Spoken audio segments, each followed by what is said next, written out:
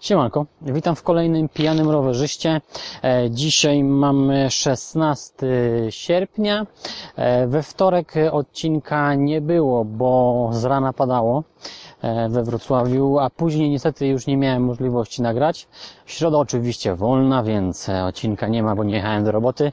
A dzisiaj jadę, jest mniej więcej 8 rano i powiem Wam tak.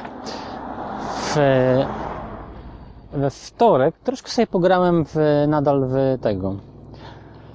w Yakuzę i podoba mi się sposób opowiadania fabuły i misje poboczne. Naprawdę są ciekawe i będę na pewno to kontynuował. Yakuza, no, zaskoczyła mnie. Znaczy, z jednej strony zaskoczyła mnie tym, że aż tak mi się podoba. Chociaż nie uważam, żeby to była jakaś rewelacyjna gra, taka mocno 5/5, 10/10, ale naprawdę bardzo fajna. I zaskoczyła mnie również tym, nadal jakoś nie potrafię przejść do porządku dziennego, bo mimo wszystko bardziej spodziewałem się, że Yakuza będzie jak Sleeping Dogsy, jak Watch Dogsy, jak no, co tu mówić, dużo GTA. Ale to nie jest to. To jest mimo wszystko dużo bardziej liniowa gra w pewnych momentach.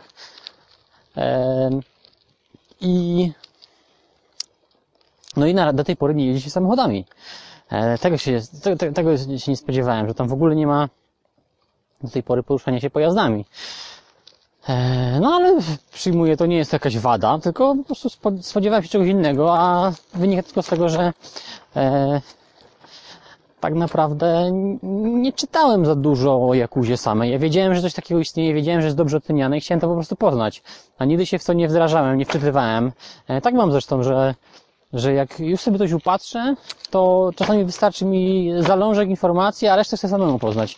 No i tak samo właśnie jest z Yakuzą, że wiedziałem tylko troszkę, teraz poznaję i jest to ciekawa rzecz.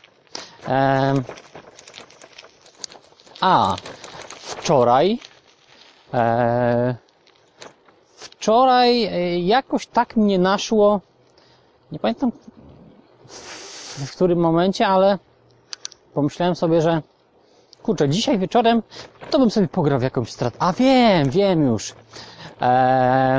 Bo podczas gotowania załączyłem sobie gry TV na YouTubie i oglądałem materiał o jakichś starszych grach tam, które zyskały popularność w Polsce, czy coś takiego. Czy nie, wiem, o gatunkach, które ten był później, o tym, które zyskały popularność w Polsce.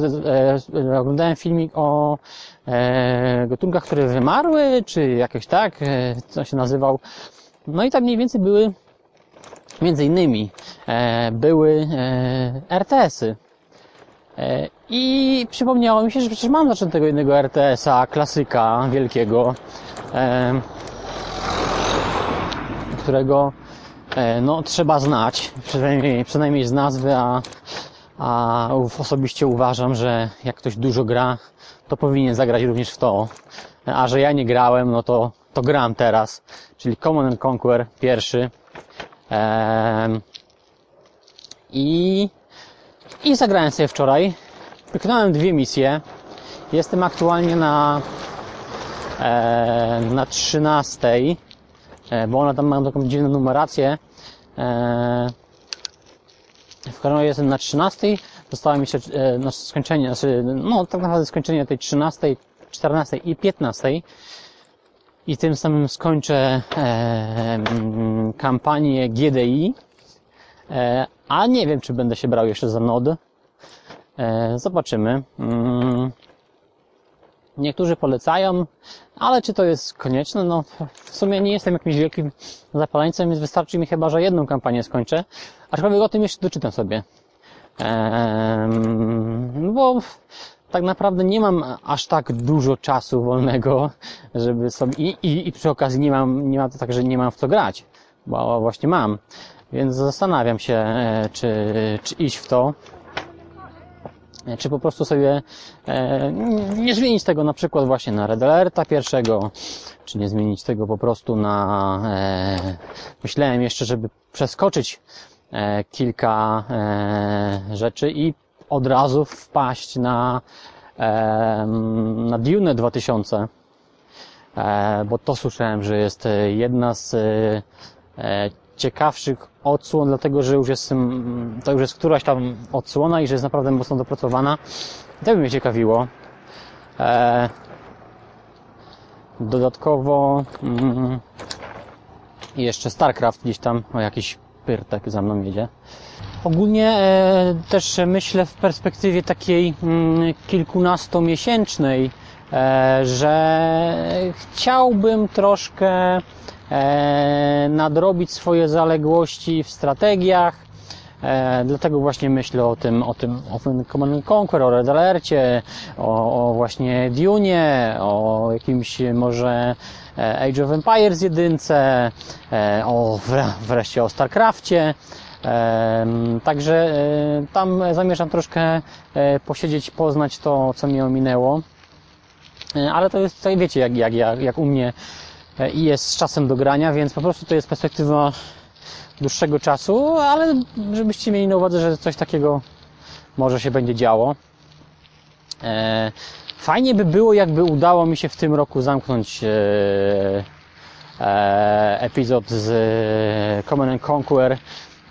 Rewelką by było, jakby udało mi się zamknąć jeszcze epizod mocno odsunięty, czyli Komandosów 1, bo tam zostały mi chyba 3 misje, czy 2 do końca. Zresztą tak jak Command & Conquer. Także no zobaczymy, jak to będzie. No, jak się nie wyrobię do października, to prawdopodobnie zacznę znowu w grudniu, bo spodziewam się, że październik plus cały listopad to będą nowości w końcu, czyli to będzie właśnie Battlefield i Red Dead Redemption. Na pewno to drugie, to pierwsze chciałbym, ale czy się uda, no zobaczymy. No, będziemy myśleć. A przy okazji jeszcze, bo tak już w sumie dojeżdżam do końca, tak może jakieś, żeby nie wchodzić w jakiś głęboki temat, to nie wiem jak wy, ale ja osobiście bardzo lubię batony, te wszystkie wersje białe i wersje peanut butter z matą orzechowym. To jeżeli nie mieliście przyjemności skosztować białego Snickersa, to właśnie jest, chyba że się skończyło to już, ale był w Biedronce za 2 zł właśnie biały Snickers.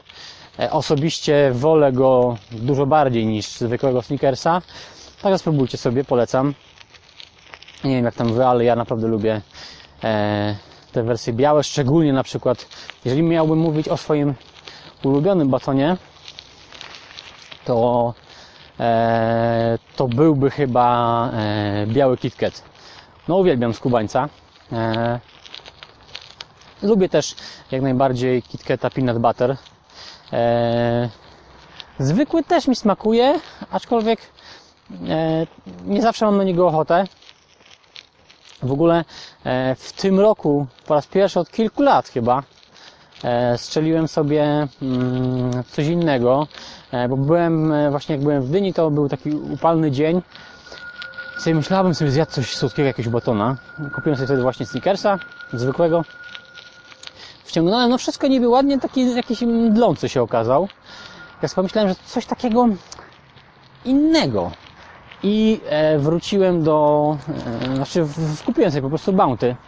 I to był strzał 10. Kurczę, na upalne dni baton to Bounty idealnie pasuje dla mnie. Także może warto by, jeżeli też tak macie, że Bounty rzadko kupujecie, to może po prostu właśnie jeszcze się tak jakiś upalny dzień, to spróbujcie sobie Bounty. Całkiem nieźle wchodzi. Dobra, tyle, bo to już dojeżdżam do ulicy. Trzymajcie się, na razie.